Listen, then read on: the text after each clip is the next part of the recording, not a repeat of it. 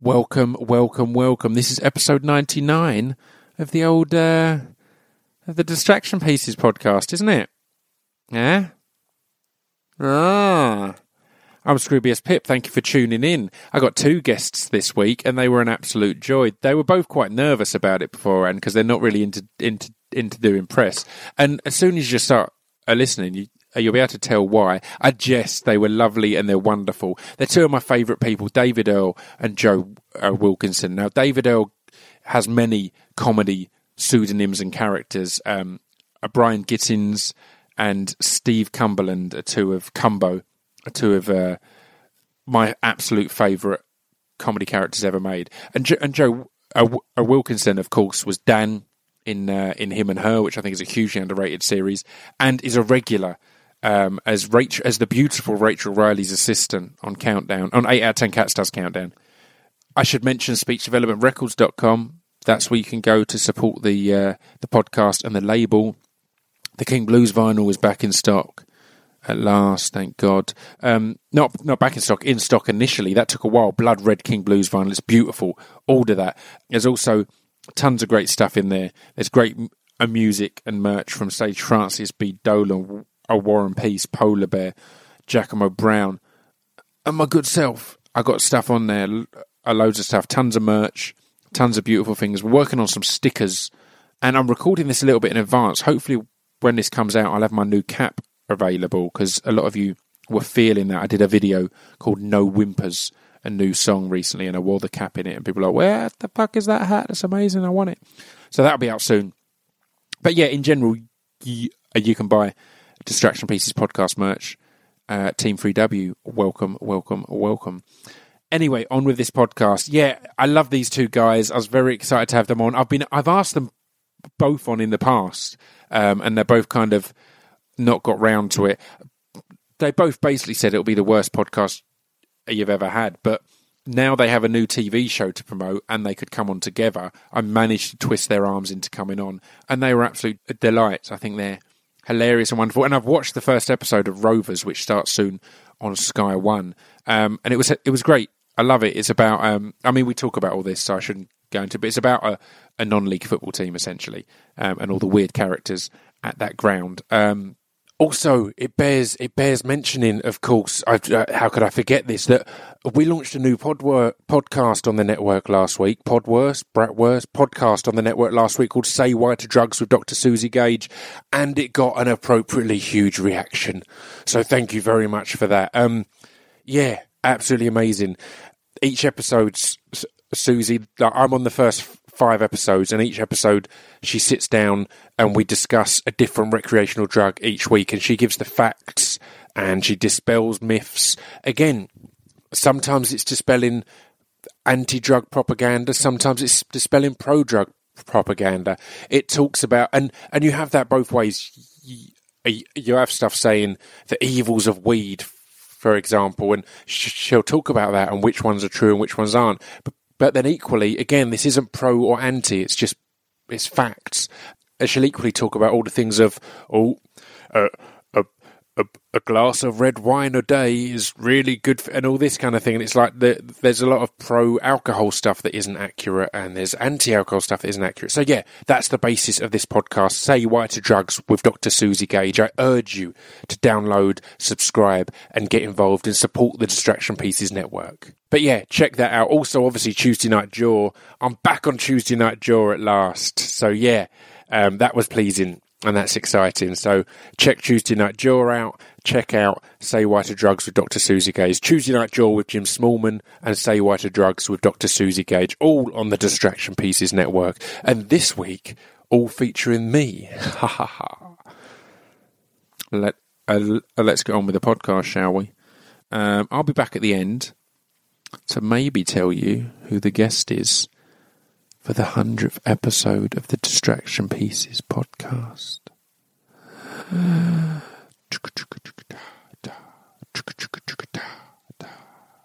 This is episode 99 with David Earl and Joe Wilkinson.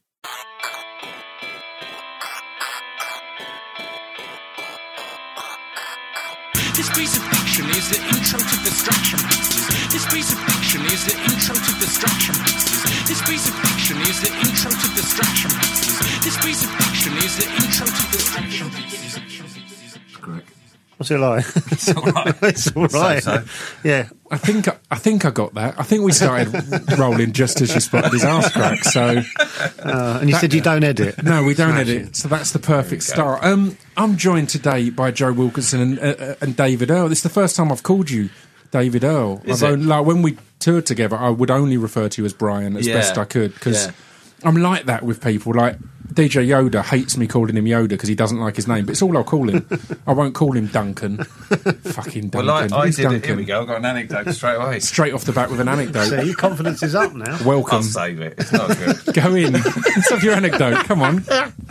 I did this gig in Brighton when I first started, and I emailed the promoter. I said, look, my name's David. Yeah. And can I be called David, please? Not Brian. And Yeah. yeah, that's fine, absolutely fine. So I got to the gig, and she put a poster on the walls, please call Brian David, everyone. Oh, wow. Yeah. That's big. That's intense. That's Come on, that's putting mate. the pressure on. Needed a bit more from that. No, that was a great anecdote. I was a bit panicking because I knew where it was going. Would it be possible for you to pop that in an email for me, just so I can, I was hoping it added just it. My anecdotes. Oh, just God. so I can appreciate it properly? At a Basically, later put a date. poster on the wall. Excellent, classic poster anecdote. Tick that off. A long hour, this, isn't it? So, you're both here today because you've got a TV show coming out. I mean, I'm going to get into. I always kind of talk about how you started and other things over your career, but let's kick straight off with Rovers. How's it been putting it together, and what was the starting point, and where did you go with it?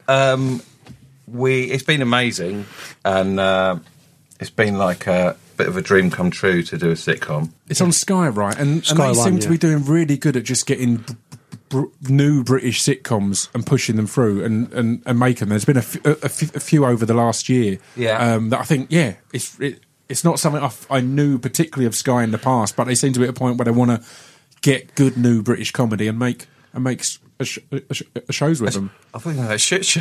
No, not shows. Come on, mate. and make bad television. yeah. And that's why they've been brilliant to work with, haven't they? Yeah, They've they been have. Yeah. really kind of given us free rein. And it's helped having Craig behind it. Yeah. Craig Cash. Craig Cash.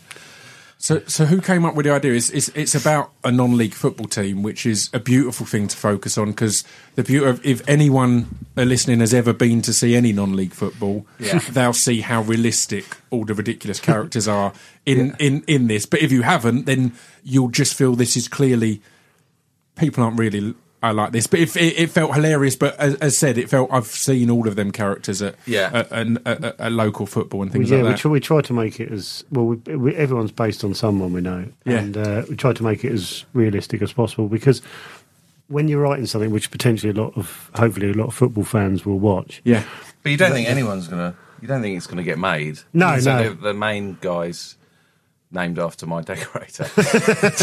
Yeah, So I'm kind of kind of forgot to change that, didn't we?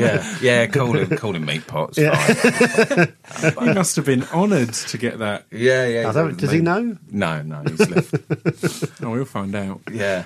Yeah. So yeah, whose idea was it, and how did the process work together, like between the two of you? Well, I was on holiday and having some cheese and bread. Excellent. And I said to my wife, I might text Joe Wilkinson, see if he wants to write a sitcom. And I did. Yes, and he did. He really did. I said, I'd absolutely love to. And so we got the first idea we came up with was kind of like it was on a pier. Right. This cafe on a pier, and we thought, I actually spoke to Rupert Magendie. He said, it hasn't got a hook, guys. And it's already been done. Yeah. And Oh. So we're watching a man into the other room. It's Sort all of right when- distracted us. Podcast gold. yeah. And so, yeah, I don't know how we came up with the football. Well, because we sort of had some characters from the first idea, didn't we? And then we kind of started because I don't know, when you're writing stuff, you end up talking for about 2 hours about what you had for breakfast or whatever. Yeah. So most mornings we'd talk about football, Yeah. and I guess we sort of went, What's the only other thing we like? I know about. It's all we know football. and like. Football. The only things we talk about are football and comedy. ladies. No, chicks. Yeah. Chicks and cool stuff. Yeah, chicks and Game Boys. And so we're like, well, then it's sort of just, you sort of go, oh, yeah, and then go, oh, we could, and you sort of go, there's nothing in it, and you don't know how we do it. And then eventually sort of, you stumble on stuff, don't Yeah. you? I'd love to say there was a sort of, we'd had this seed of an idea. We hadn't. We had nothing. You had some characters and And thought, you don't where know can what we you're put doing. these I've guys? never written No. anything before, so it's... That's amazing. Then right, it's the first Well, thing we you've were written, and like- it's actually got Oh, it's made insane. and turned into something. I mean, we made the pilot, which they liked.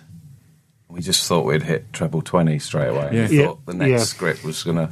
Well, we said, you sort of go into it and go, well, if you sort of analyse what the chances of stuff getting made, you wouldn't do anything, would you? Yeah, yeah. You just sit at home going, it's pointless. It's not worth it. But then we sort of have got a bit fascinated about how lucky we've got to actually get something away. Yeah. When you kind of do the sort of maths on how hard it is. So we kind of, we feel like we got really lucky. But Sky and Craig sort of, we sent it to him, didn't we? And he got back to us and said he liked it. And we were like, well, that'll do. Yeah. We didn't think it would go any further than that. It's like, That's that. yeah, frame that. It wasn't a email. waste of time. No, exactly. And now we can get back to our lives. Yeah. They We just called kept going. the radio commentator Owen Niblock, Yeah, which is a guy. and that seemed to win him round. Yeah, that. That was, Yeah, that's what he said, didn't he? He goes, I thought I'd like it because you called the radio guy Niblock.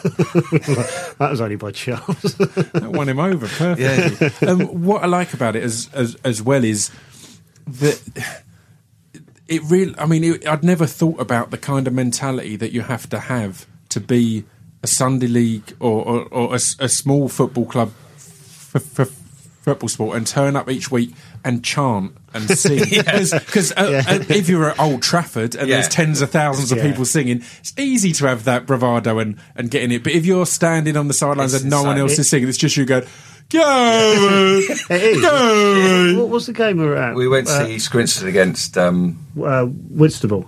Whitstable. Wow. Yeah, Classic. well, everyone. Yeah. You were probably there. but there were Everyone knows like that 8 much. blokes in the It was corner just amazing. battered. Yeah. Sung for 90 minutes, didn't they? Oh, we are the Oyster Boys, Here we go. Oyster Boys, Oyster Boys. Like that for 90 minutes. And we were like... And that's right, they were in the distance, weren't we? We were like, oh, they look a bit leery over there.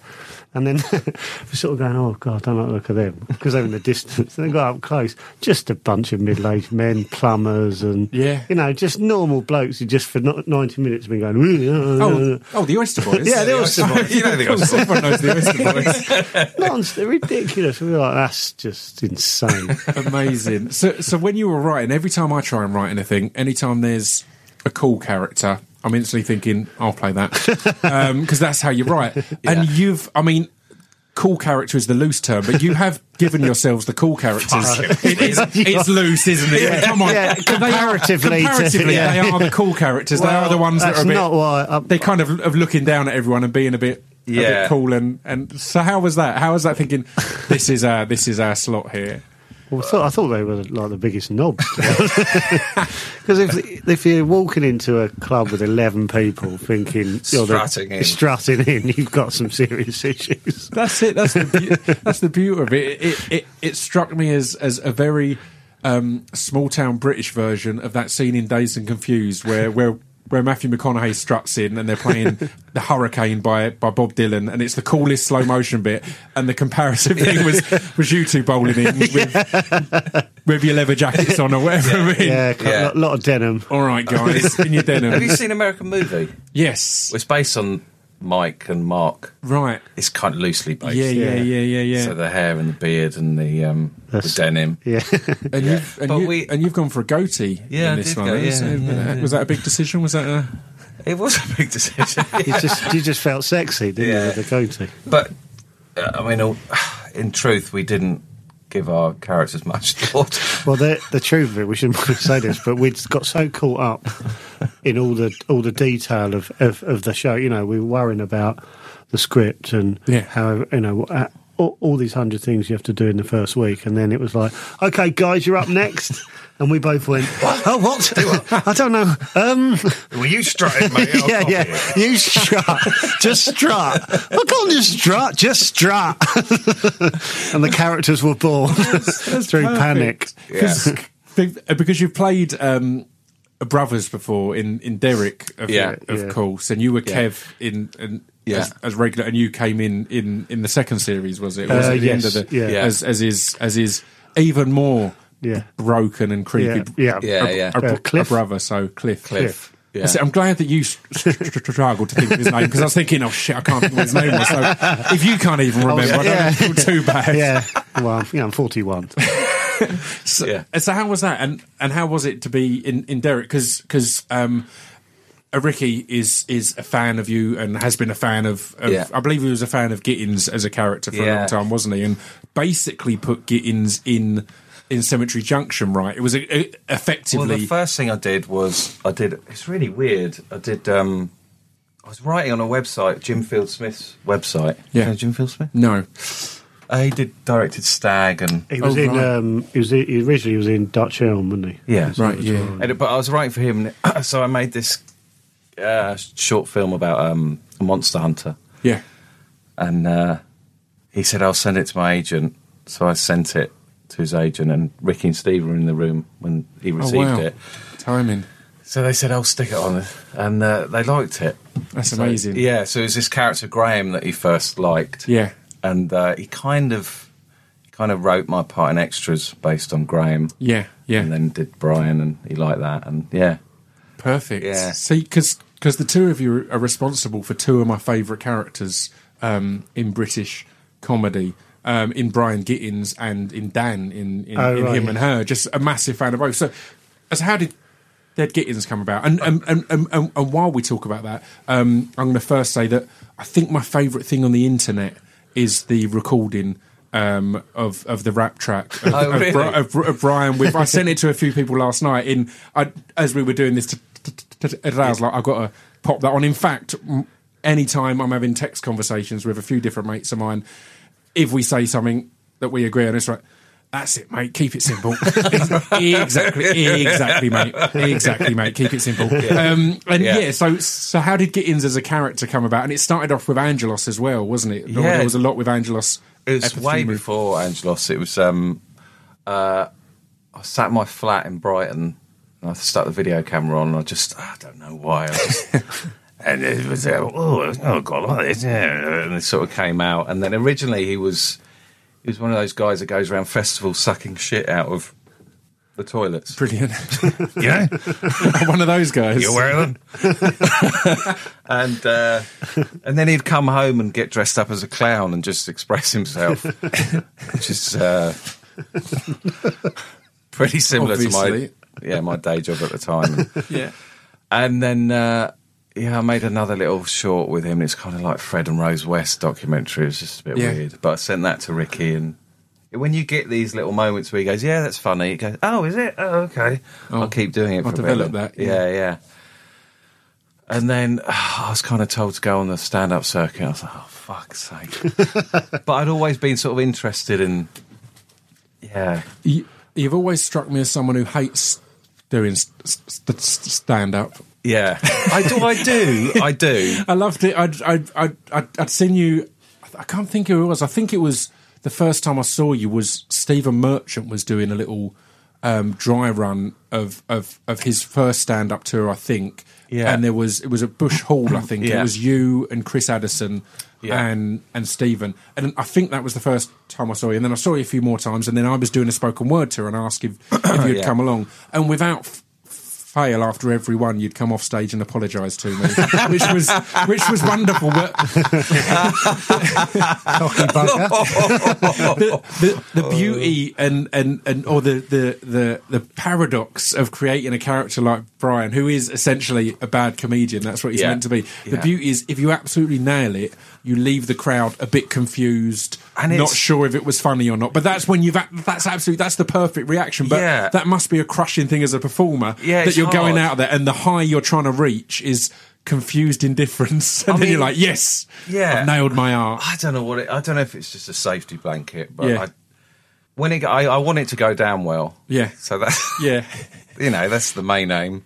Yeah. But if it doesn't, then it's like, okay, if I fully commit and ruin the whole evening. Yeah. But then it's quite selfish, isn't it? It's the beauty of the fully committing, and it's a weird thing because I've had Richard Herring on here and been on Richard's podcast, and the thing with Richard is he revels in the awkwardness if a gig isn't going well and really enjoys those awkward moments, and I don't think you do. No, I you, don't. do you not? No. There's part of me that does, and part of me that I hate it. Yeah. Because I've ruined someone's evening. And, Honestly, one of my highlights of touring was when we did the Garage, and it was is that in Brighton? and no, in London. So it was 700, I think, all standing, everyone a bit drunk. And you had your closer, which is one of my favourite things, where you put masks on. I won't spoil it, but everyone's dancing. I've been doing it 8 years. And one person just wasn't doing anything, and there was just such pain in your voice as you were just stood there screaming as the Birdie song plays, just going, just do something, please, anything. That's just me with, It was just so beautiful as they weren't reacting. It was the big finisher that if they do anything, it's hilarious, and they weren't doing a thing. And just seeing you screaming, I know. I was in tears. Yeah. I don't, I've got to a point where you start thinking, fuck me, is that Brian? What's the character here? Where's the line? It's slightly uncomfortable now, and I do. But about a year ago, I was doing just do it, please. And I got slapped around the face on stage. Oh, really? And I just lost it. And I totally, you fucking, fuck's sake. And like, my wife's in the crowd, just, oh, God. So I come off stage. Just feeling a bit grubby, and do I want to do this? Yeah, but it's brilliant. I love it. I've got a gig tonight, so you've got a gig tonight, perfect. And again, not to keep overhyping and going on, but I do recommend people look at a lot of the Getting stuff on YouTube and that, because the thing that made me realise I think it's a truly great and observed character was one of the videos I've watched avidly from beginning to end is Brian Gittins just going through the keys on his keyring. Oh, yeah, and if something as mundane as that can just be endlessly entertaining, I was like, that's a character there. That's because I could watch Partridge do that, and there's certain great characters I'd happily watch them just talk through the keys on their keyring, but there's a lot of people I wouldn't happily watch talk through that. I appreciate that. It's wonderful stuff. But what is the plan with live performance? Because you've stopped for a bit, and then I think the problem you've got is you've got some people like Gervais and others who are massive fans, and I think it seemed like there was a point that you'd grown tired of it, but other people were really into it, kind of against your wish. Like, I guess I've got to keep doing this. I don't know, because I did a gig last week, and I enjoyed the moment being on stage. I find it so embarrassing, like standing up there and just basically getting your cock out and. Yeah, I was gigging with Kerry Godleman. We were sort of in the green room. She said, once you've been away from it for a period of time, you realise it's a mental illness. Yeah. And it really is. It's just, why am I getting up here? Why am I doing? Why am I at home? When you're touring constantly, it's like, this is what happens. This is how life is. This is work. And when you step away and come back and go, what am I doing? That was a weird thing to do, wasn't it? That was a weird thing to do with my Monday evening. Yeah. I started picking on a guy with arthritis. Was that during the gig? Or it was. Was that separate? Just on the way home? Yeah, I don't know. I just, I battle with it. Beautiful. Well, how did Him and Her come about, and how did kind of moving into acting? Because you were a similar one, that your stand up that I saw, it wasn't a typical stand up. It was quite didn't tend to work. That's it. It was quite weird, and just it wasn't like, here's a joke. It was like, again. Similar. It was quite an unusual. It was a performance on stage rather than, or a character on stage rather tan. Here's Joe with his jokes. Yeah, basically, Stefan, who wrote Him and Her, kind of saw me in Edinburgh, I think. Yeah, if I remember rightly, and he said I knew he was writing a sitcom for the BBC, and that's all I knew about it. And then I got asked to audition for it. And I'd done 2 auditions, and they hadn't gone well. Really, like. I'd had to phone my friend Diane Morgan afterwards and go, look, I've just done this audition, and it was horrific. And she went, Yeah, that's them. That's how auditions go. Yeah. I was like, I can't do that. I said, I'm not going to do that again. It's horrible. And then Stefan's thing came up, and I went in, and I sort of did it like quite tragically. Yeah. You know what I mean? I just sort of read the part, and I was like, I'm not going to try and make this funny. Yeah. I just did it really, really sort of tragically, like this sort of twisted sort of person based on someone. I basically did a gig 2 weeks before, and this guy came up to me. He's quite a big guy, which sort of made it which is who I based the character on. He's quite a big guy. Yeah. And he come over, and I could sort of see him in my sort of peripheral vision, just sort of stand there. And you could tell he wanted to come over and say hello or whatever. And eventually he came over and he went, I thought that was really good. And then he just turned away as quick as he could, because he was sort of looked like he was waiting for me to go, oh, fuck off. Yeah. That's how he sort of approached me. Yeah. And because he was, I don't know why, because he was such a big guy, it felt even more sort of tragic. Yeah. And then I got chatting to him, and then I nicked his sort of his mannerisms. And I just basically sort of based it on him, and that's always what I had in my head with the character. That he's just waiting for someone to tell him to fuck off. Yeah. Basically. And then in the audition, that sort of played it. I kind of didn't look up and sort of looked at my knees all the way through it. And then and I remember afterwards that it was different because they sort of hadn't hurried me out of the room like the other two auditions. Yeah. You know what I mean? Wow. I was like, oh, okay, that's all right. Yeah, that's all right. And then they said to me, I thought I had this sort of seed in my head that it'd gone all right. And they said, oh, what else have you acted in? I went, I haven't done anything, done nothing at all, nothing. And as I was saying, I was going, what are you doing?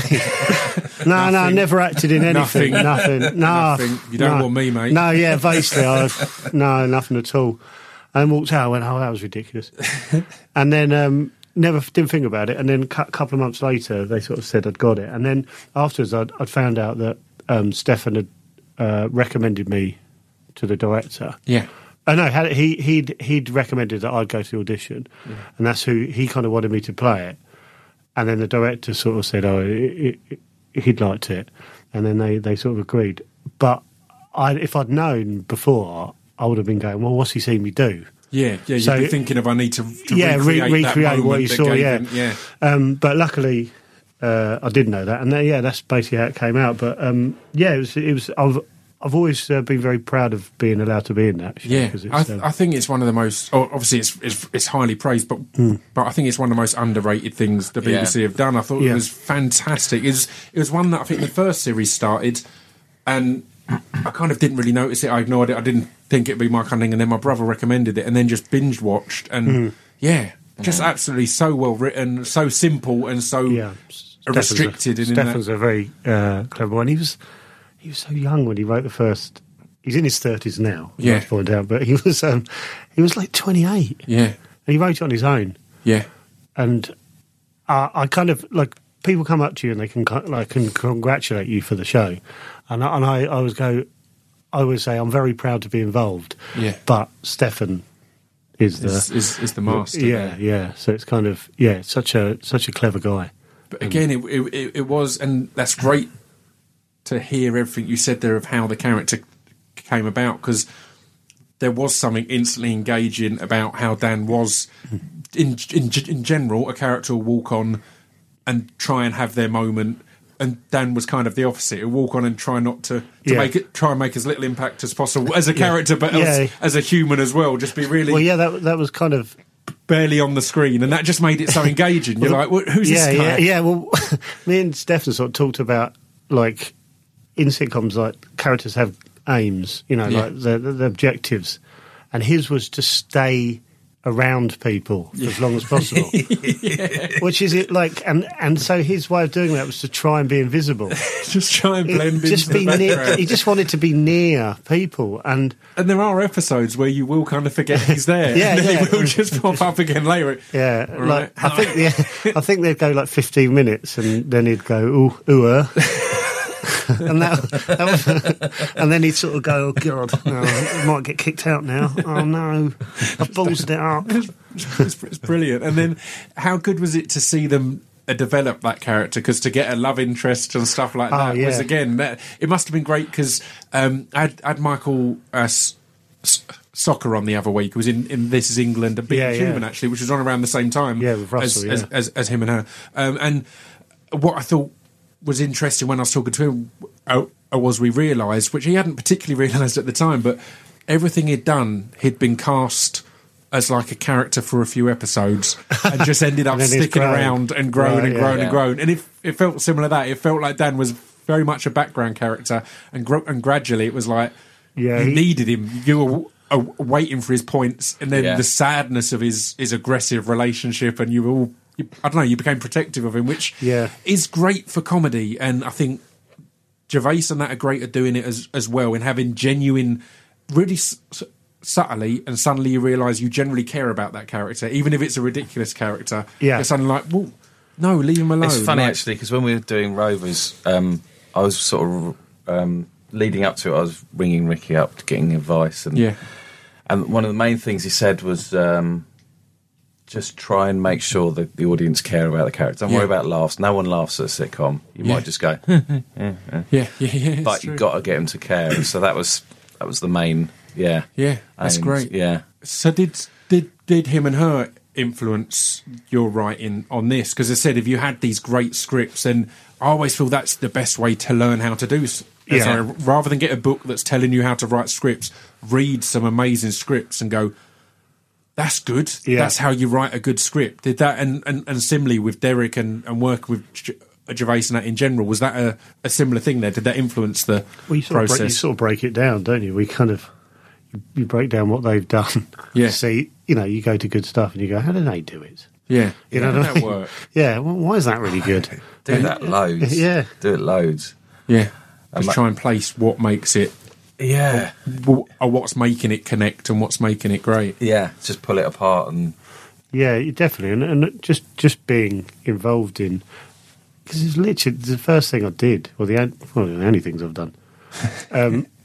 But it was like kind of just being dropped into something so good, by chance, is it's a pretty good sort of start. Great, where you go, isn't it? Right, no, so I've, you pick stuff up, don't you? You've just been 4 years, four series. It's the beauty of timing on things like that, and similarly that you'd just sent something and Gervais and that happened to be in the room, and similarly there that the first thing you get after you've said, I ain't done anything, I've done nothing, it's like but you're there because of how you performed it on that day, and that was by chance because you'd met someone. Do you know what I mean? It's just crazy, all those things that then it's like, wow, because again you kind of assume as a watcher, as an audience member, that, well, this must have been a long road to get to here, or even you feel, I could never do that. And I think it's inspirational, and I don't mean to say this in, if you guys can do it, anyone can do it. It's true. I do think it's important to have these discussions, because it is true. It's like, well, it wasn't something that you had this career path and then this leg up. It's something that just happened and it worked and clicked. So I was driving a van delivering building tools. Very well, I might add. Well, you weren't that amazing at it. This morning? Was that this morning? Or No, straight. No, I was very good at it.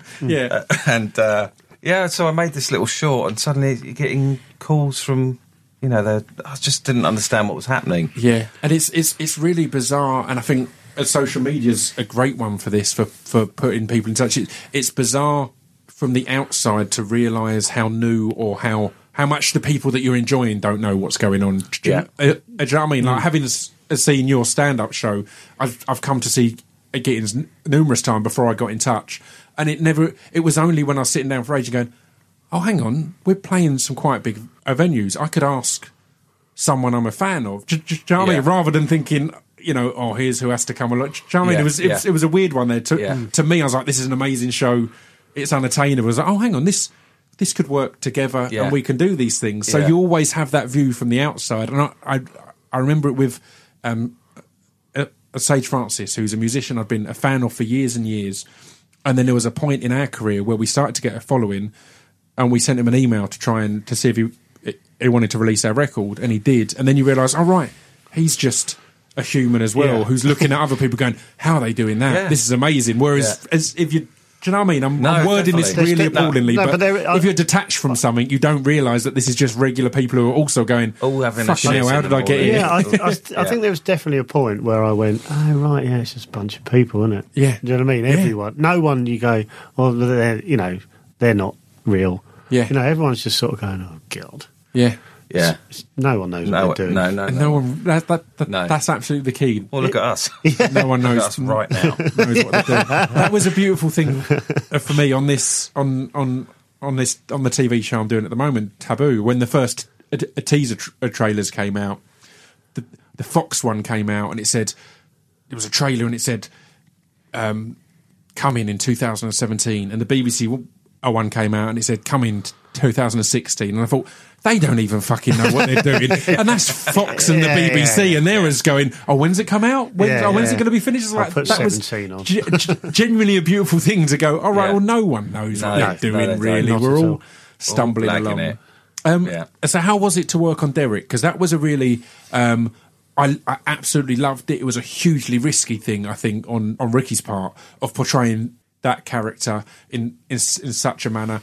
And I think he nailed it, because it was... with a warmness, and it wasn't a let's laugh at a disabled person. I think it wasn't that at all. It was more let's laugh at Kev and at Carl's character and things like that. The butts of the jokes weren't that person. It was like let's look at the beauty and humanity of Derek and kind of laugh at the ugliness of everyone else.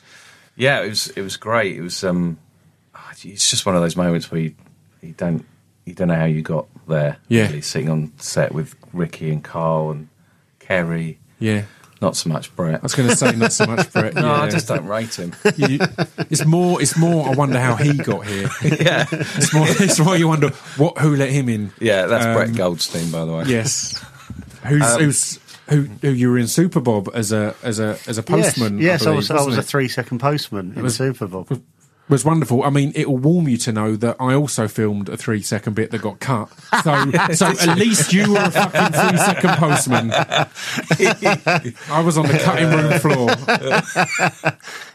Unbelievable. That's made my morning. But yeah, again, it was kind of.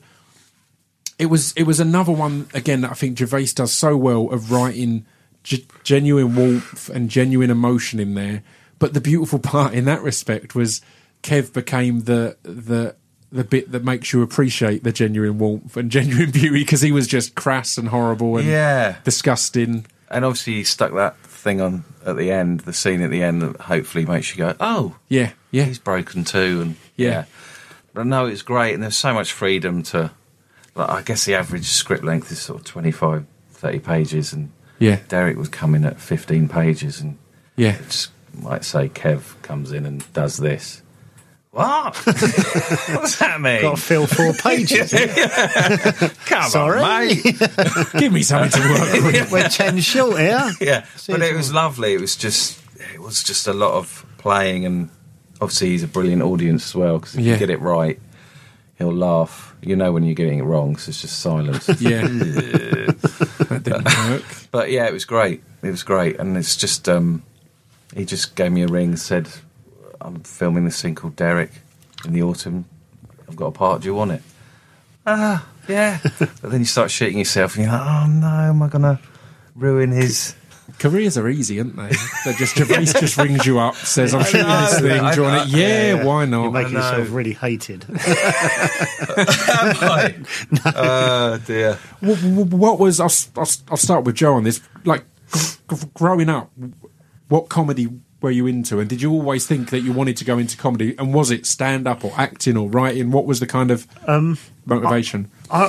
Football and comedy were the only two things I cared about, really. And what football team? I'm a Gillingham fan. Of course you are. Yeah. So that kind of did help. We were in writing Rovers, actually. Yeah. Huge amount of disappointments. Yeah. But yeah, I think me and David have spoken about this. You watch comedy and you kind of go, oh, that's great. And you sort of see stand-up. You know, I used to love stand-up. I love sitcom. Yeah. Anything. I used to just sort of watch anything that was on, basically. Yeah. And but you don't, like, any normal person doesn't go, Yeah, I'll do that. Yeah. Yeah, I'll do that. It's an insane way to think. It's mad because they should though. Yeah, and that's absolutely, the bit that's yeah. key. That's the bit that's key. I had Ed Skrein on, who's in the Deadpool and was in Ill Manners, and he had his mantra, which was the most popular part of the podcast, which was just, why the fuck not? And he says it on I could have everything. been told, could have been sort of handed. It was just like another world, though, wasn't it? When you, it's like, and it's the first time you realise, oh, that's just some bloke doing that. I could do that. It'd be different because I'm different from that bloke, but still, why not? Yeah. But I guess I didn't even sort of think. I don't know if I sort of even thought I might want to do it. Yeah. Do you know what I mean? It was like sort of like you can't just like wanting to be a house. You know what I mean? I can't be a house. It's not really comprehensible, is it? Yeah, you go. I've got. I'd love a couple of windows, and you know. You can't. What does that mean? It's not going to happen. So it's just not going to happen. I'm not going to be a house, and I'm not going to be anything in comedy. I mean, never give up your dream. But I've still got a lot in me, and I think I could be a house. Start at a bungalow. Work your way up. You never know what's ahead. You never know what's ahead. So I don't think I was sort of like I sort of sat there going, why can't I do it? Why can't I do it? It was just like, I just enjoyed it, and then we both didn't sort of start. We started really late, stupidly, like, what is the point late? Yeah. And so it took me till I was 30 to sort of go. There was like a stand-up club near where I was living in South London. And I just went along a lot and watched it. And then a guy who'd run it sort of went, oh, do you want to have a go?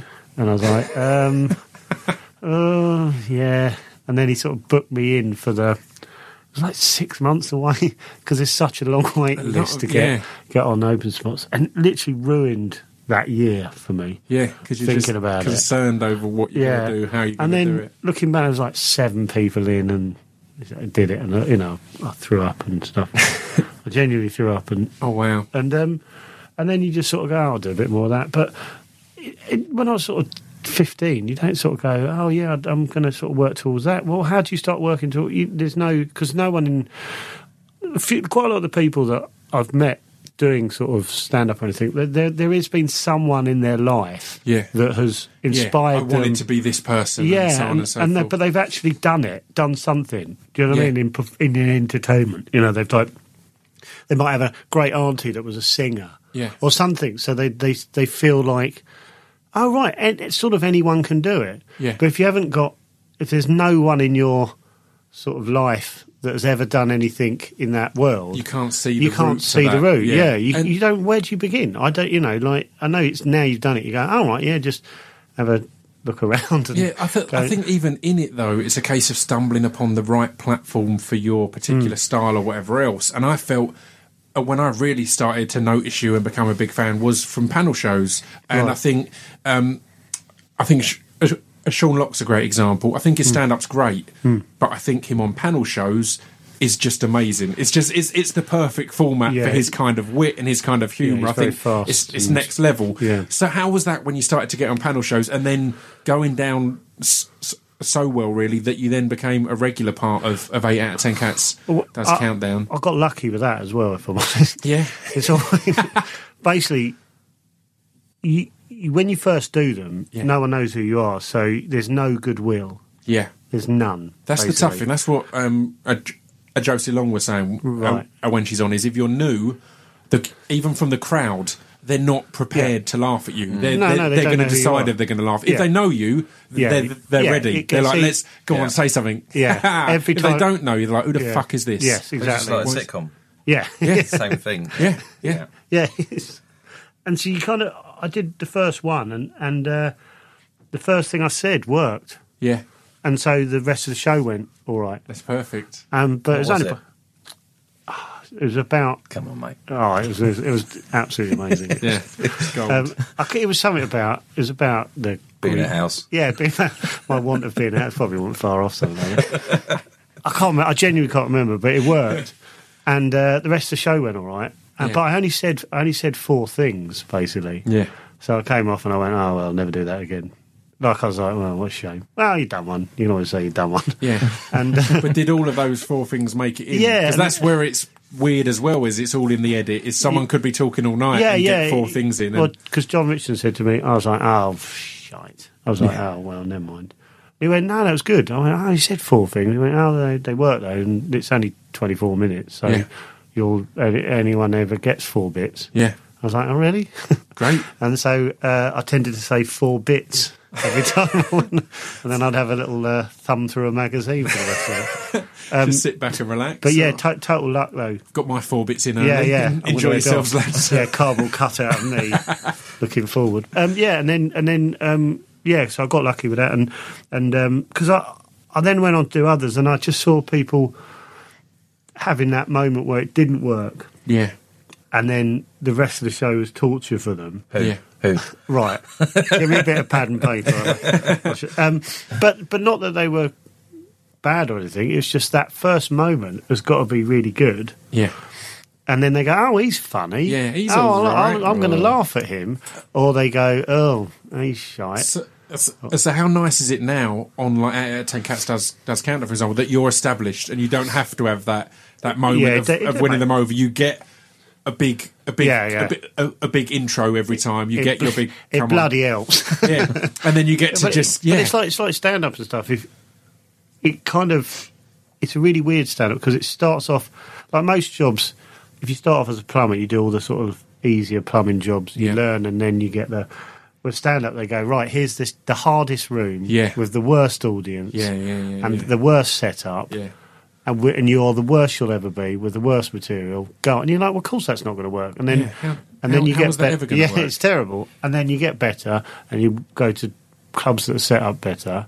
Yeah, and the audiences are expecting to laugh because, like, the open spot circuit is full of like disheartened fans, comedy fans who go, no, I think we've gone to the wrong one. Yeah, I think that's important though, and I think that's key. Like when I was starting off, I gigged everywhere in the country before I gigged in London or Essex, where I'm from, because I want to just have all my mates there going, it's brilliant, he's the best thing ever, and you get that false confidence. I wanted to go out there and go, if they like me, I want them to like me just because of what it is, rather than having any previous connection or commitment to it. And I think that helps, right? And that's what the comedy scene is based on, essentially. Everyone seems to start off having horrible gigs. Some people continue having them,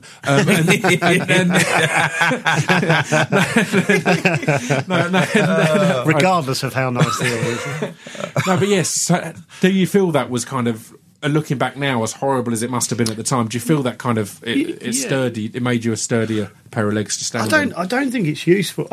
Honestly, I think there's so many gigs that, looking back, were harmful and are harmful for new comics, because like you sort of go in the room and you go, this is unplayable. There's 4 people, it's big, then no one's looking, it's in the corner of a pub, and there's people in this room who don't want to be listening to comedy. Oh, and here comes a hen party. Yeah, exactly. And you go, well, it's actually going to just knock your confidence, especially when you're new. So I sort of think it's a bit of a myth, right? That's interesting. There are, you've got to learn to do it, but I don't think it should be horrible. It shouldn't be horrendous. I'm sure some brilliant people have stopped because they've, as you say, like Hindu turned up and ruined the evening.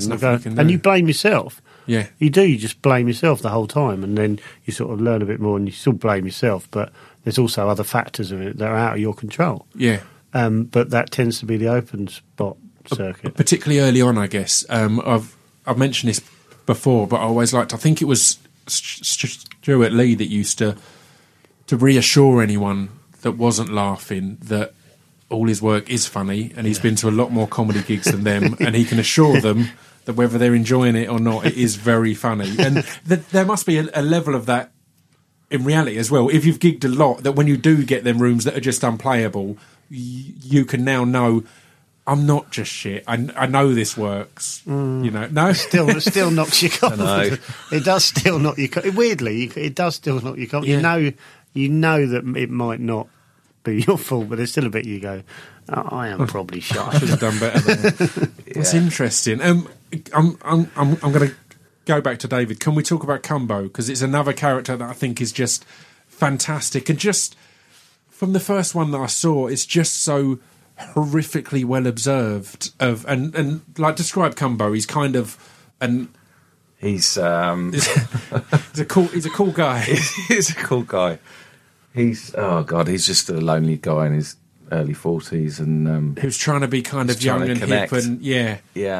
And it works perfectly. And he's started his web series and talking about his life and all the cool things he gets up to, and the ladies and the nights out, and it's just so like you can't watch it and not cringe, but it's so engaging. So yeah, like where do characters in general come from for you? Is it a case of just put the webcam on? He must be a part of me, which is really worrying, because I can do him with ease. But that was the beauty of seeing that, was he's so far from Gittins to the point that it's unrecognisable. I remember when, I think it was my mate Amy came to one of the ones on our tour and saw you outside and was quite disappointed, and there's a compliment coming here, was quite disappointed that you're a handsome man, and she was like, and it was, we were like, but Gittins is this withered, horrible beast of a creature. And it's like, well, no, you're a good looking guy. So it's weird when Cumbo was then this, hey, quite cool, hip, and it's such a weird combination. I think actually where he came from, I saw this. What's his name? Oh, it's this guy on YouTube. He's amazing. Anyway, he would. He's got like 200 episodes. I have to send you the link. Yeah, but he's just constantly dancing and singing, and it's so much energy. I was like, you can't get bored of this. I can watch this for 10 minutes. Don't care what he's saying. Yeah, just want to see more dancing, sort of energetic, moving his ass and hype man. Yeah, so that's where he came from. This bloke. So with Cumbo and with some of the Gittins stuff on YouTube, do you script much of it, or is it, I've got an idea of what I'm going to do, I know the character? Because with Cumbo in particular, it feels like the more around the houses he goes and the more dragged out it gets to get to his point, the better it is, because that is the nature of it. It's well, I did the original stuff. I didn't, I just think, okay, he's gone to basketball training this week, so let's see what he says about that. Of course he has. He's a 40-year-old man. Of course he's gone to basketball training. Yeah, and they really like me.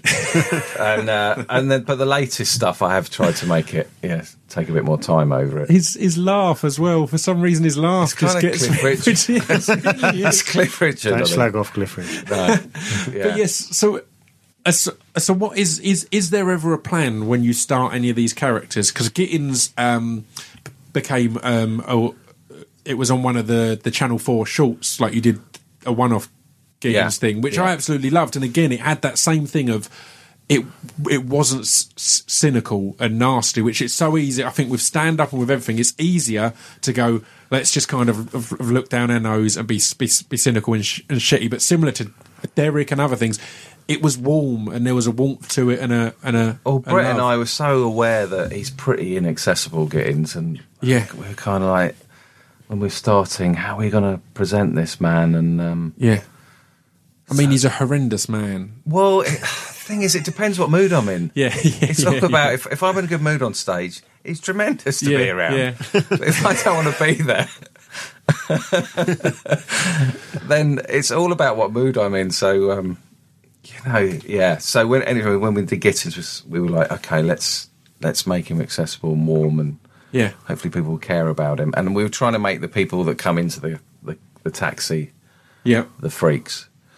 I think we went too far the other way, to be honest. Now I think I could have been a bit of a cunt. You could have been a bit nastier. Yeah, but and more evil. With the stand-up shows of Brian, how much do you build a set or structure a set, and how much? Because again, I've seen you loads of times and seen numerous different variations. I don't think there's ever been a time where like that's his current touring set. If you know what I mean, it feels like there's always quite a There's loads of different things going on. Is it kind of a here's my current set, or is it a let's get up there and see how these pricks go? Well, what are you doing tonight? Well, tonight I was texting friend Chris last night going, can you remember any of my jokes? He just sent deformed boy. Well, I don't know the setup of that, mate. Right. That's the punchline. And He said something about a goose in a box. Yep. Don't know. No idea. But no, I mean, I've been running my own night in Brighton. What's been really nice, I haven't written any new material for about a year, so I've just been getting on stage with nothing. Brilliant. And that's been really good fun. Yeah. So. And how was it doing the game show? That was great. Nights, because they were great. That's where I met Paddy Considine. It was me and Paddy Considine, and I'm a massive fan of Paddy, and he's come on the podcast now and all that. So it was great fun. It was a great night. Only reason I agreed to it. But again, it was great fun because it's a live game show. I really enjoyed that. I really enjoyed that. That's probably the most I've enjoyed any kind of live performance, because it was just a gang up there. And and I think it was Ben Norris said it was like 5 of the least likely men who should be on stage. There's no reason for them to be on stage. I just loved, and I know with stand-ups, it's not. It's taboo to say any of their jokes on a podcast or anything, but the end game that you played, I think, was the most genius and built genuine tension of just essentially it was just taller or shorter, and you'd go along the row of people and you'd have to or play your height right. Play your height exactly right, higher or lower. And it was just absolute, because genuinely it's like, oh, this is a bit of fun, and then by the end you're like, No, he's definitely shorter. No, just a bizarrely engaging and wonderful that gets the whole crowd involved. Of no way. Slightly nicer end than when you had me up there. Do you remember what you did? What was the ending? The horrible ending you had me doing.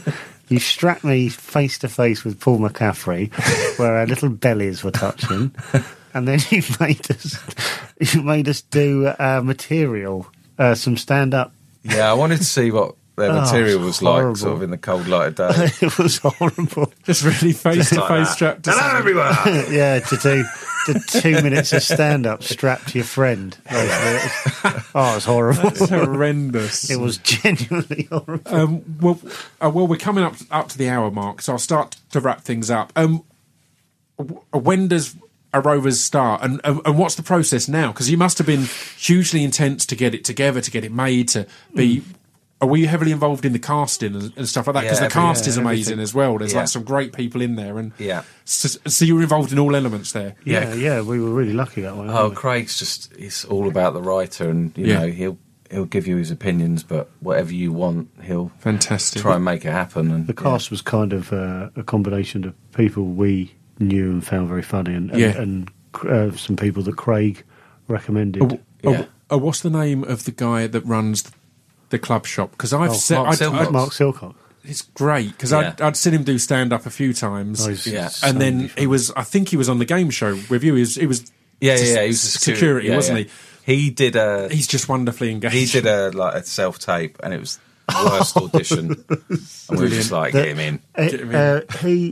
He had 4 lines, and in the 4 lines he made 31 mistakes. Like there wasn't a line he read properly, but it was the funniest thing. I love it, because I saw him. I used to do briefly. I did my club night at the Bedroom Bar, and upstairs at the Bedroom Bar was a comedy club. And was that the Comedy Cafe? Was that by the Comedy Cafe? Yeah, I think so. So that was kind of going on as we started downstairs, and then when they finished, we took over upstairs. So just I would get to watch whoever was on, and he went up, and it was exactly that of like, what's this guy doing? This is, and by the end, you're just in love with him because of how bad it's gone, but how wonderful it's been as well. And just genuinely some great gags in there, but also just his general manner and demeanour and awkwardness. And he genuinely didn't seem to give a shit. He really doesn't. He's the real deal of like not giving a shit. Like he's the proper real deal. Like it was. I went up to him. We were just about to do one of the scenes on the first day, and I said, okay, we're about to do your scene, Mark. Right. Have you read it? Show we're me. just about to film it, mate. You not looked at it. Show me. When he came in for the show me. When he came for the table read, I was like, "Hello, Mark. How you doing?" He goes, "Yeah." I don't think he knew why he was there at that point. And then we gave him a script. He went, "Oh, who wrote this?" Yeah. Well, we have. I love it. That's why you're here. I love him. He's amazing. He was so funny, though, wasn't he? So, but it must be now that kind of exciting and horrific time of you've done all the work, and now it's about to happen. Well, we're kind of aware that 90% of sitcoms flop, so we're prepared. Yeah, it's a weird one. it's terrifying. It's really, you don't. I think when you write it and make it, you don't actually let yourself imagine it's going to be on telly. Yeah. You know, you're kind of going, well, it'll never actually be on telly, so don't panic. And now it's going to be on telly. You're like, oh yes. So what's your when you were writing as well? If as you just said, if you're aware that 90% of sitcoms flop, I think the key to the ones that work is just some great characters. So do you focus on getting these great characters, or do you focus on getting, we need these gags, because the gags, I don't know, it's a weird one. The best sitcoms are ones that, this is a really weird thing, but ones that went on for a long time. They tend to be, because you get to know the characters, it's allowed to grow, it's allowed to develop. So it's that weird trade-off of, do we focus on the art of it, or do we focus on what will get us through to the next round? Essentially, to use football analogies, to try and get through to that next round, rather than focus on building a squad that will keep you going for seasons and seasons. See, this is great analogy, Stuart. You're welcome, guys. Well, the characters sort of grow. And you understand them more as you write it. Yeah, there was like Steve Spears' character Tell. We didn't quite nail until the sort of 5th episode, and then you go back and rewrite because you go, oh, that's what's great what about makes it. That's why it's funny. Yeah. And so you only by writing it they sort of come alive, if you know what I mean. You can't really sit there and go, I think he's quite funny because you sort of have a general idea, and then you write and you go, oh, that's what he's like, and so it's quite organic, I think. And then hopefully they're good, a good set of characters. That, and then the jokes sort of come later. So what's ahead? I've still dodged. I refuse to let you answer when it starts. I asked that and then spoke. So when does it start, and where can people watch it? And 24th of May on Sky 1, 10 o'clock. Brilliant. But I think it comes out on, what's the play, I think? I don't know, Now TV or something? No, On demand. On demand. Right. Sky on demand, is that what it's called? Yeah. A week before, so that's brilliant. The 17th. That's nice. Yeah, that's nice. So it's like a... it's online. Is it online? It's online. It's on your Skybox. If your Skybox is set up to your internet, then you can watch it on demand from the 17th, but it actually airs live on the... This is much better. This is how... That's exactly what I meant to say. No, that's great. So what are your plans for when it's airing? Are you going to be avoiding the world completely out of nerves? Are you going to be watching it together? Are you going to be watching it? You've got a gig. Bloody gig. Look at you. You're the real one that don't give a fuck. You're like, whatever. I've moved on. Oh, is it the premiere tonight? Can't make the best. Yeah. I watched it on demand last week. You're having champers on you. Oh, this is horrible. Why do you have to be there? My missus, we've got a bottle of champagne in the house which we got given for our wedding. That's what you should be doing. Well, nice. It was just, she said, oh, we'll have that champagne and I went, no, we're not doing that. I'm going to have a breakdown that evening. Yeah. And I went, no, I can't, because I just feel, there's so many sort of like, people might hate it, and she shouted at me and said, we're having it because it's been the last 2.5 shitting years of my life. Yeah, you just banging on about this one thing. So she wants to have a glass of champagne, and but again, I want to have a breakdown. No. But that's great because when you're in the middle of a project and when you've been working on something for so long, it's easy to step or to lose the reality of it. Yeah, and the fact is, something that you guys have written... Sorry. You just smashed into the mic. Sorry. In my big ending monologue. No, but the fact is... And I had the exact same thing of a few guys, like when I was coming up in music, a few of us had gigged together a lot, and it was like Kate Nash and Adele and Jack Peñate, and all people who've gone on to be far more successful than me, pricks. But I remember messaging each of them when their albums came out and just saying, just take a minute to go, you've got a record in HMV. Because all of them, in the process of getting towards their first album, had got so hyped that it was like, is it going to be in the top 30? Is it going to be in the top 10? And that's all that mattered. Yeah. But the fact is, regardless of anything else, and again, I love it, so I think it's going to go down a treat, but regardless of anything else, you've got something that you wrote and it's going to be on TV, exactly. and you're in it as well. It's like it's a double whammy of that's your baby and you've created that. She's absolutely right, but I will refuse to. But I will And have you're a right as breakdown. well, yeah, but I will have a breakdown. So where can people keep up to date with you guys? Are you on social media? What's the best way to see what's going on? We're we're kind of putting links and trailers and things on Twitter. Yeah. You've got a Facebook thing, haven't you? Yeah. I'm Yep. terrible at this. I mean, it's a hell of a campaign from the sounds of it. We're doing an open top bus round. David's Leicester got a Square. Facebook. You've got a Facebook, I haven't you? said, I said, what did I say the other day? I said, Joe's got a Twitter. I said a YouTube the other day.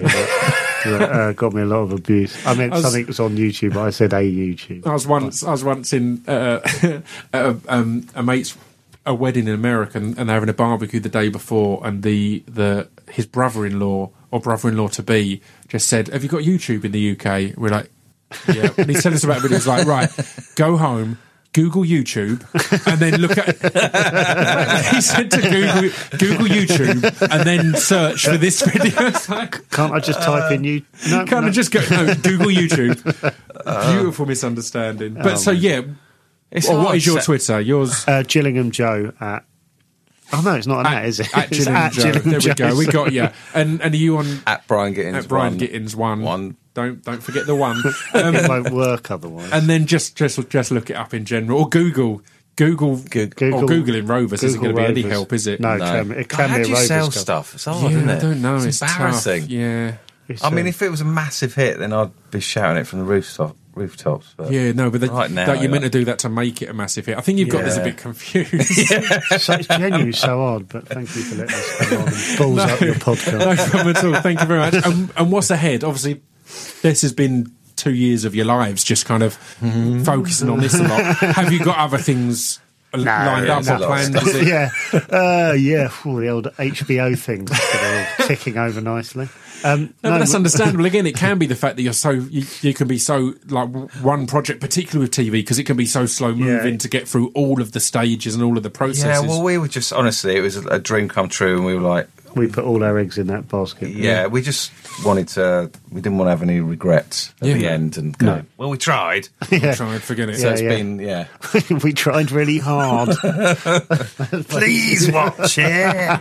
So needy, but honestly, we're not joking. Please watch it.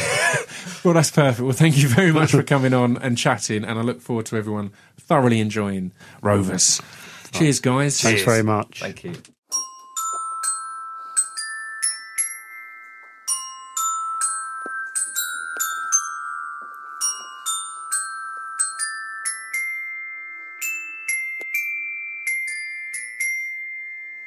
You've been listening to Scroobius Picks Discretion Pieces. There we go. What a lovely pair of gentlemen. I was worried it might descend into just mockery and lightheartedness, as the Brett Goldstein and John Drever one did, which I recommend you check out if you enjoyed this one. And my drunk casts obviously do regularly. But we managed to keep it professional, I think. It was a bit cheeky. There was a few points that we made some jokes in the room that probably didn't translate without being there. The point where I joked about some people never getting over those shit gigs, I looked over at David.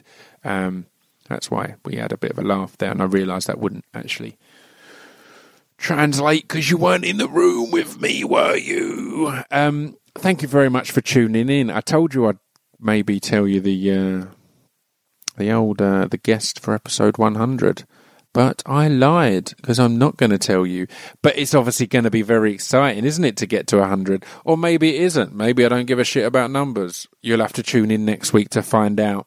Episode 100. We've done 100, man. That's crazy. I need to take a moment, actually. I was going to end there, but I need to take a moment to thank you guys for all the support. Obviously, thanks to the sponsors, but, I mean, the sponsors wouldn't keep coming in if you guys didn't support the sponsors, if that makes sense. So, even if I'm thanking the sponsors, I'm thanking you guys. But the fact is, we've done 100 episodes. I mean, over 100 episodes, if we're honest, because of the parts 1s and parts 2s and things like that. But 100 episodes, and there's not been a single week where we haven't had an episode. There's never been, there's no podcast this week. It's been consistent for this long. And the support has been consistent as well. It's not like we have these big drop-offs. It's like every week we're now getting over 100,000 downloads a week. And you guys just support and spread the word as well. That's the beautiful thing, is seeing on my Twitter the amount of people just supporting and tweeting constantly. The Kathy Burke one recently, man, that has been lighting up my Twitter for weeks now. And again, that's all you guys. I've been crazy busy these last few weeks filming, so I've not been able to push the podcasts as much as I normally would, I guess. But you guys have been doing it for me. Just huge reactions, huge responses, and word of mouth. You've always been great at spreading the word, pushing it out there. If there's a podcast that you're excited about, you seem excited to tell other people about it, which is a beautiful thing. So thank you very much for that. And it's grown into a network, man. We've got Tuesday Night Jaw. We've got Stop and Search, which is the amazing drug law and policy live panel podcast with Jason Reed of Leap UK. And we've got Say Why to Drugs with Dr. Susie Gage, which I've mentioned a lot, but I genuinely think is going to be of great importance. I think these are important podcasts that will be saved and can be used as reference, because it's not pro-drugs, it's not anti-drugs, it's pro-truth and anti-bullshit. On the little sting, I say it differently. I say pro-truth and anti-myth, but I didn't want to offend people. But the fact is, it's pro-truth and anti-bullshit, so that's true.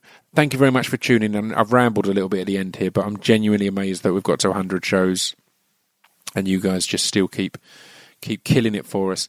Check out Rovers on Sky One, written and starring David L. and Joe Wilkinson. It's well worth your time. Thank you all for tuning in. I'll see you next week. 100, baby.